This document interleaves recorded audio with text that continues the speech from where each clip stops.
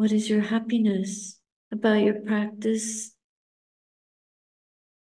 In principle, we let go, but to let go, you have to hold on to something. And a good way to start is to choose a focus, a point of focus that you feel comfortable with.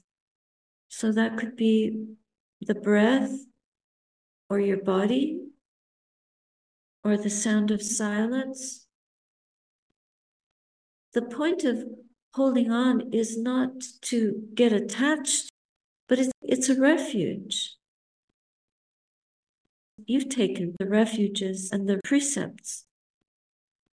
So whenever the mind starts to veer into dark corners, tightness or agitation or mind states that are quite poisonous, anxiety is very, very insidious. It can really burn up all our energy and destroy our practice. So it's very wonderful to have a connection to the refuges and the precepts and to go over that again and again. Taking refuge is finding shelter. Even in the middle of your meditation practice, the refuges that you took at the beginning of this session, bring them back in. What is refuge in Buddha anyway? The Buddha, if you bring that refuge into your meditation, imagine that you're sitting at the feet of the Buddha. What is Buddha? Buddha is the awakened mind. But there was this being that awakened and had the compassion to teach us millennia ago.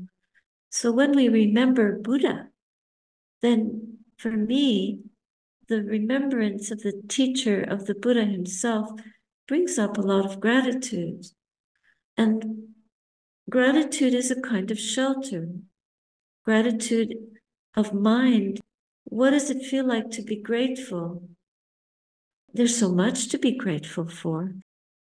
We take refuge in this awakened being who promises through this practice that we can also have that infallible or indestructible peace. And we want that. A peace that is complete freedom from all this constraint and tension and twistedness in our life that ties us up in knots. So to untie the knots, to disentangle, that would be something to be very grateful for. So the understanding that our patience with conditions and our ability to reflect on the path itself and that we're on it, even if it feels terrible, that's just a feeling and that will pass. But we're still, our feet are on the path and we have a lot to be grateful for. So that kind of contemplation, when you tuck it into your feeling of anxiety, it should be like a little air conditioner works on a hot day. It'll cool things down. It'll help the mind breathe in and out more easily. Even if it's for 5 minutes and then suddenly you see that, oh no, the tension is back. I'm all twisted up in knots. No, just going back to that sense of what gives refuge, what gives shelter, what gives protection, and lean towards that. Hold that in your heart. And that will take up the space. It'll chase the monsters out. Mara will run. But when we focus on the anxiety, it just gets bigger. And it's very hard not to focus on it. But we have to remember right way of focusing, right way of refuge, right way of continuing. So if we go back to the anxiety, it's as if you've gone down the wrong highway and you suddenly realize that you missed your exit or you missed the turn. It's the same with these kind of invasive feelings that keep us locked in our locker is locked into our habits, which we continue to hold tightly because we feel that they belong to us. Of course, contemplate that there is no one that they can belong to. Then you throw out this concept of self and you stop thinking about your anxiety. Perhaps that also will help to cool the way we are hinged on it, teetering on it, about to fall down on our face. But we regain our balance, take refuge again, take precepts again. Enjoy the thought that you're beautiful beings, you're virtuous beings. Just the fact that you've come on this day of mindful practice is something rare and precious in this world. So you can feel very good about yourself. You can rejoice that you're doing this. This is the Himalaya. This is a hard mountain to climb, but you're on it and you're ascending. Never forget that. So it's really how we pay attention and what we unconsciously are choosing to remember. So this is a consciousness and a conscientious way of refocusing and returning to what supports the best in us. Suffering is our teacher. We don't take shelter by obliterating suffering. We take shelter by understanding suffering. And then eventually we will see that this realm, it will always be suffering. Just this morning, I looked at something that I'd written 7 years ago, and it was just as if it was written today. And I've listened to things I've said 25 years ago, and I could give that same talk today. And if it was a millennia ago, it would be the same talk. Because this world is always full of suffering. It always was, and it always will be. You cannot change this realm. That's a hubris. We think we're so powerful that we can change a realm. No way. But we can change our minds. So the mind, when it suffers, we can see the cause of it. And we know that we've been given a way to direct the mind so that we can not suffer, we can overcome the suffering. And that we can do, and that is important for us to do. But if you keep thinking about the suffering of the world, there's no end to it. You can choose now, there's so many countries at war, but there's so many people that are on life support. Who are you going to choose? Which suffering is worse? How can you possibly judge? What about your own suffering? It's probably very difficult things that you faced in life and will face. Old age, sickness, and death, that's suffering. We're not going to escape that.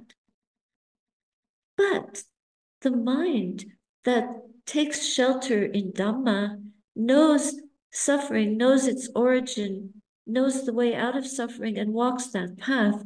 And that is a way to balancing our faculties, balancing ourselves inwardly so that we understand the truth of suffering rather than believing that it's something that we can control, because that comes from a notion of a self. And that's where greed, hatred, and delusion live. So what you're holding has to be shifted a little bit to remember that the suffering begins and ends in our own hearts. There are beings who have spent decades practicing this practice, and I was fortunate to meet two that I think had gone beyond the suffering of the body and the mind. And therefore, I gave up the world. The world still rises in my mind, but I renounced the world when I was in my 30s, though I was tricked into it. I'm so glad, because At least I'm on the path, and this path has taught me how to deal with the mind that creates and whips up suffering, just the way you whip up cream on your cake, and then you eat it. But you don't want to be eating this whipped up suffering because it doesn't decrease the suffering. So see the result of it. But see the result of a mind that can sit and focus on one point and burn away all this origin of suffering in the heart. And the heart becomes like a radiant light bulb. Anybody that will meet you will be so happy to see you. So you can be one person in this world who has less greed, less hatred, and less delusion, and eventually will just radiate loving kindness to many, many beings and decrease the total suffering in the world. How's that for a formula? That's refuge. But it takes time to do it. So much for gradual, right? Because we're very impatient. You know, the first letter of the word peace, P, stands for patience. We want peace, but we have to be so patient. Well, it comes, but we want it all right away now. And that's just greed. And it's the principal cause of our suffering. But at least we're greedy for something good. But still, just to be very patient and have compassion for ourselves because the habits are strong and Mara lies in wait. It's a project, but it's possible. The world that the Buddha lived in was full of war and slaughter of beings and cruelty. Never mind about women were treated like animals, like property. A lot of suffering for many beings. So what's different? So women have more rights. We don't have any rights. Human beings have no rights. All this thing about rights, it's just an idea, it's a concept. Our understanding of truth is our inheritance. We have a right to free our minds from all these kind of worldly winds. There is no justice. There's wholesomeness and unwholesomeness. Human beings don't really know how to govern each other. We can see that. Unless they have an ethical, moral base, unless they understand the truth and the nature of things, the nature of the mind, how can we possibly trust political choices to govern? Because they'll be influenced by worldly winds, by greed, by enmity, and by deluded perception. But if we take refuge in truth, that's really a way to govern our minds. And then we might be lucky enough to live in a place where there's a good government too. But it won't last because everything's impermanent. And we have to face the suffering of that. So you can see the world is like a set of dominoes. They stand up and then they fall down. But we don't have to play that game on this path. This is a path where we're free of games, where we face the truth of our birth, our life, and our death with enough compassion and enough understanding to retain some equilibrium and to keep that radiant light, to keep our ethical, moral base intact, no matter what kind of millions people offer us. That's not what we're here for.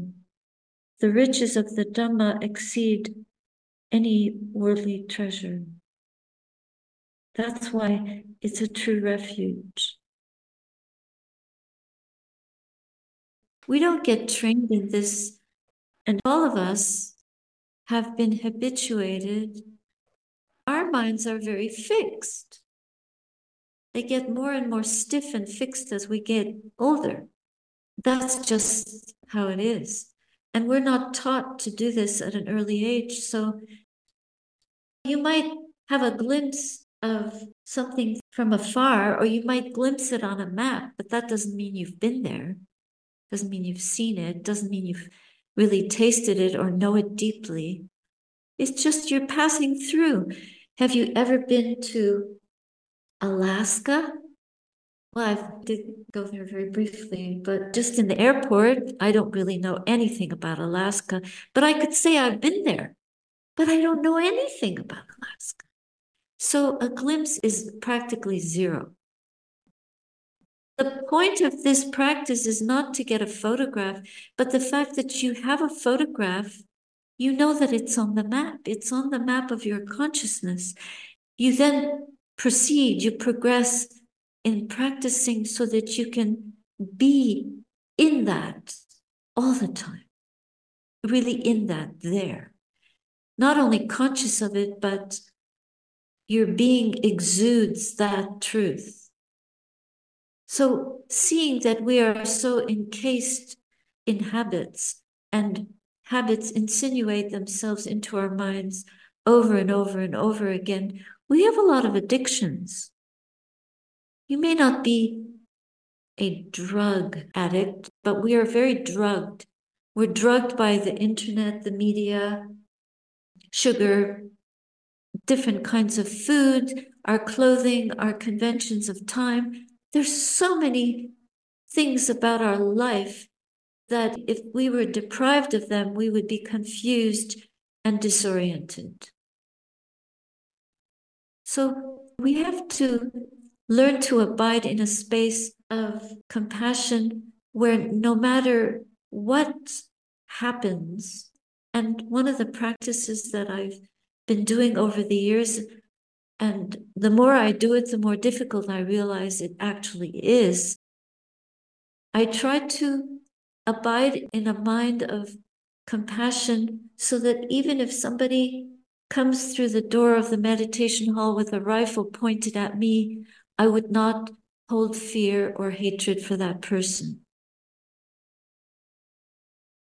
All we want to do is be present for the silence where the mind is no longer thinking, functioning on the rational or irrational level. It's just observing. There's the witness, bearing witness to a feeling arising and ceasing in the heart, to an opening of the heart, to a gladness in the heart, to compassion in the heart. These are feelings, they're not thoughts.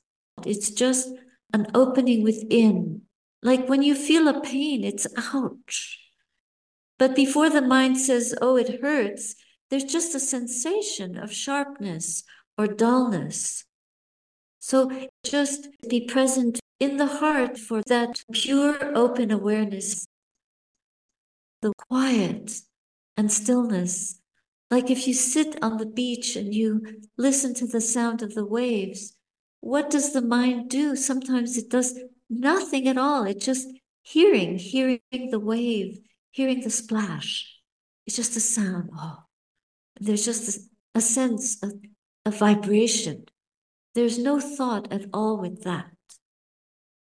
So that's where we want the mind to be. That's just pure being in that moment. And then you don't have to solidify that into a being that hears. It's just sense doors and the skills of hearing, of seeing, of feeling. A deaf, blind person who can't taste anything or smell anything still has the ability to know the Dhamma. Where is this being centered? If we have no hands and no feet, are we still a being? Of course. But we do need certain ability to know, to be aware. Just pure awareness. Awareness of the present moment of what is arising here and now, and to be aware of that disappearing. Then we know impermanent. The impermanence of the thought. Don't rest your knowledge of Dhamma on theories, because you can argue forever. You can argue any side you want and you'll win or lose. Then you have somebody to win or lose. then you're caught back in the self, which is not Dhamma, not true, impermanent. So hearing consciousness is the jet plane to Nibbana, because the ear doors are like two big radar dishes. But it's just the knowing, it's the awareness where we have the sense of what is now. And when hearing occurs, it arises and then it disappears. And in the ending of it, there's just the knowing of that. There's just the pure open awareness. It's not about the object, but it's about our skill in being present for that knowledge. The truth of the effervescent nature of everything. Nothing has any substantial being or existence. It's all just waves on the ocean. The ocean is not the wave, and the wave is not the ocean. The ocean is a concept. There is no such thing as an ocean. It's just movement. But there is this ability to know it, and that awareness supersedes everything that it knows. It isn't what it knows. When we know a wave, the knowing, the awareness of the wave is not the wave, it's not the water, it's not the sea. And that's the purification. You can't purify the wave. You don't purify the object. You purify that which knows. And that is not a being, it's not the body. So then when awareness is aware of itself, that's a reflection. You can look into the mirror, and if you keep looking into the mirror, if the mirror looks into the mirror of the mirror of the mirror of the mirror, it never ends. It's endless. It's infinite. It's exponential. It's beyond our comprehension. We can only know that intuitively. And this is the power of the mind that knows, that is able to be trained to that level of purity where it abides in this awareness. It is the most powerful aspect of our life on this earth. If we can understand that, we can live and die in complete peace. There's nothing more to be accomplished. Anything else that we accomplish in life becomes nothing. You look at a volcano, for example. It's a mountain, and when it explodes, it becomes an inferno of fire. So every single thing that is created on this earth, including the internet, is bound for dissolution. So we have to be extremely cognizant of the fact that everything that we invest our time in is in the process of disappearing in front of our eyes, but we're not aware of that. We're identified with all of it, and that's the bane of our existence. That's our downfall. That's why this teaching is very, very extraordinary, because it so takes us beyond this world. But if we don't give up the world, then we only get a glimpse of this. It's a photograph. You put it back in the drawer and you forget about it. That's why I'm in robes. I don't want to forget about it. And every time I get up in the morning, I look at my robe, and it's the teaching of the Buddha. I live it. I put my shoes on, I'm living it. I eat my food, I'm living it.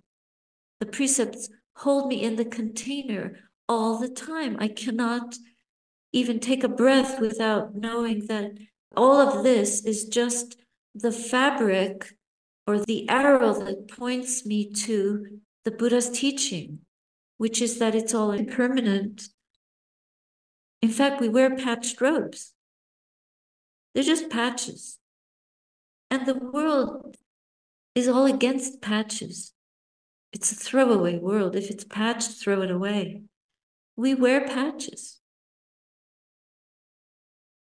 Let's wear this truth If we wear it, it will soak into us. If we don't soak into it, we put it in a drawer and we forget about it because the mind is so fickle, so untrained. We need training. It's not based on age or being in the robe or not in the robe. Somebody who's an octogenarian and a great historian or a great astronomer or a great scientist, they may know nothing about the Dhamma. I was just reading about integrated information theory, which is a physicist's way of describing the universality of consciousness. And this Italian Tononi physicist has had long conversations with the Dalai Lama where they seem to agree on so many points. But that doesn't mean just because he understands it through his physics, it doesn't mean that he understands it in his heart. But he's getting the physics equations to prove that consciousness is in everything. But it's interesting to be curious. The Buddha recommends that we investigate the condition of our being, of this consciousness, deeply, deeply, deeply. We keep investigating and being curious. Our curiosity just needs a little bit of tailoring. I like to sew. And when you sew two things together, it's very difficult to make straight lines with flimsy fabric. And when the mind is not being tamed easily, it's in a flimsy mode, it's very hard to tailor our curiosity to stay on one track. But we have to use our samadhi power. This is why the Buddha recommends sila, samadhi, panya. So you have your virtue, your precepts as the core. That's the ethical foundation of our curiosity. So you're going to be curious in a wholesome way, but your wholesomeness also has to be tailored in a way that you stay on track, because your curiosity will go off on an intellectual tangent. The thinking mind easily gets excited about knowledge, information, theories about this, that, and the other, plants and animals and forests and consciousness, and all the rest of it. These are things that are useful to know. Let's know all this. But we don't have to know all that.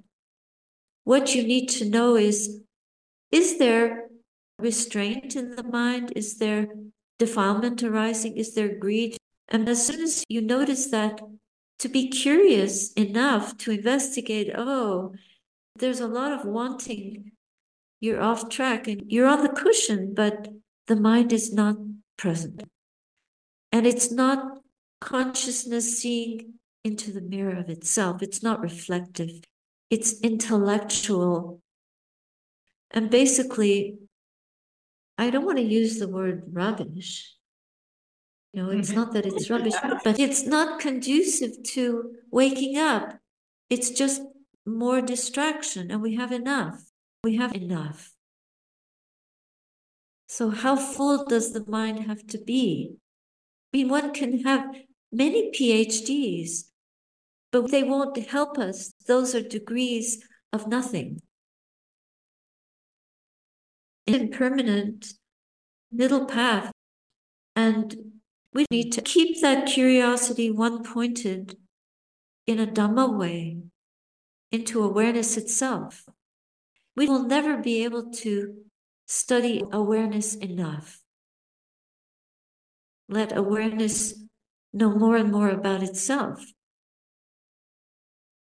Purifying the awareness, and that will be the path of our purification.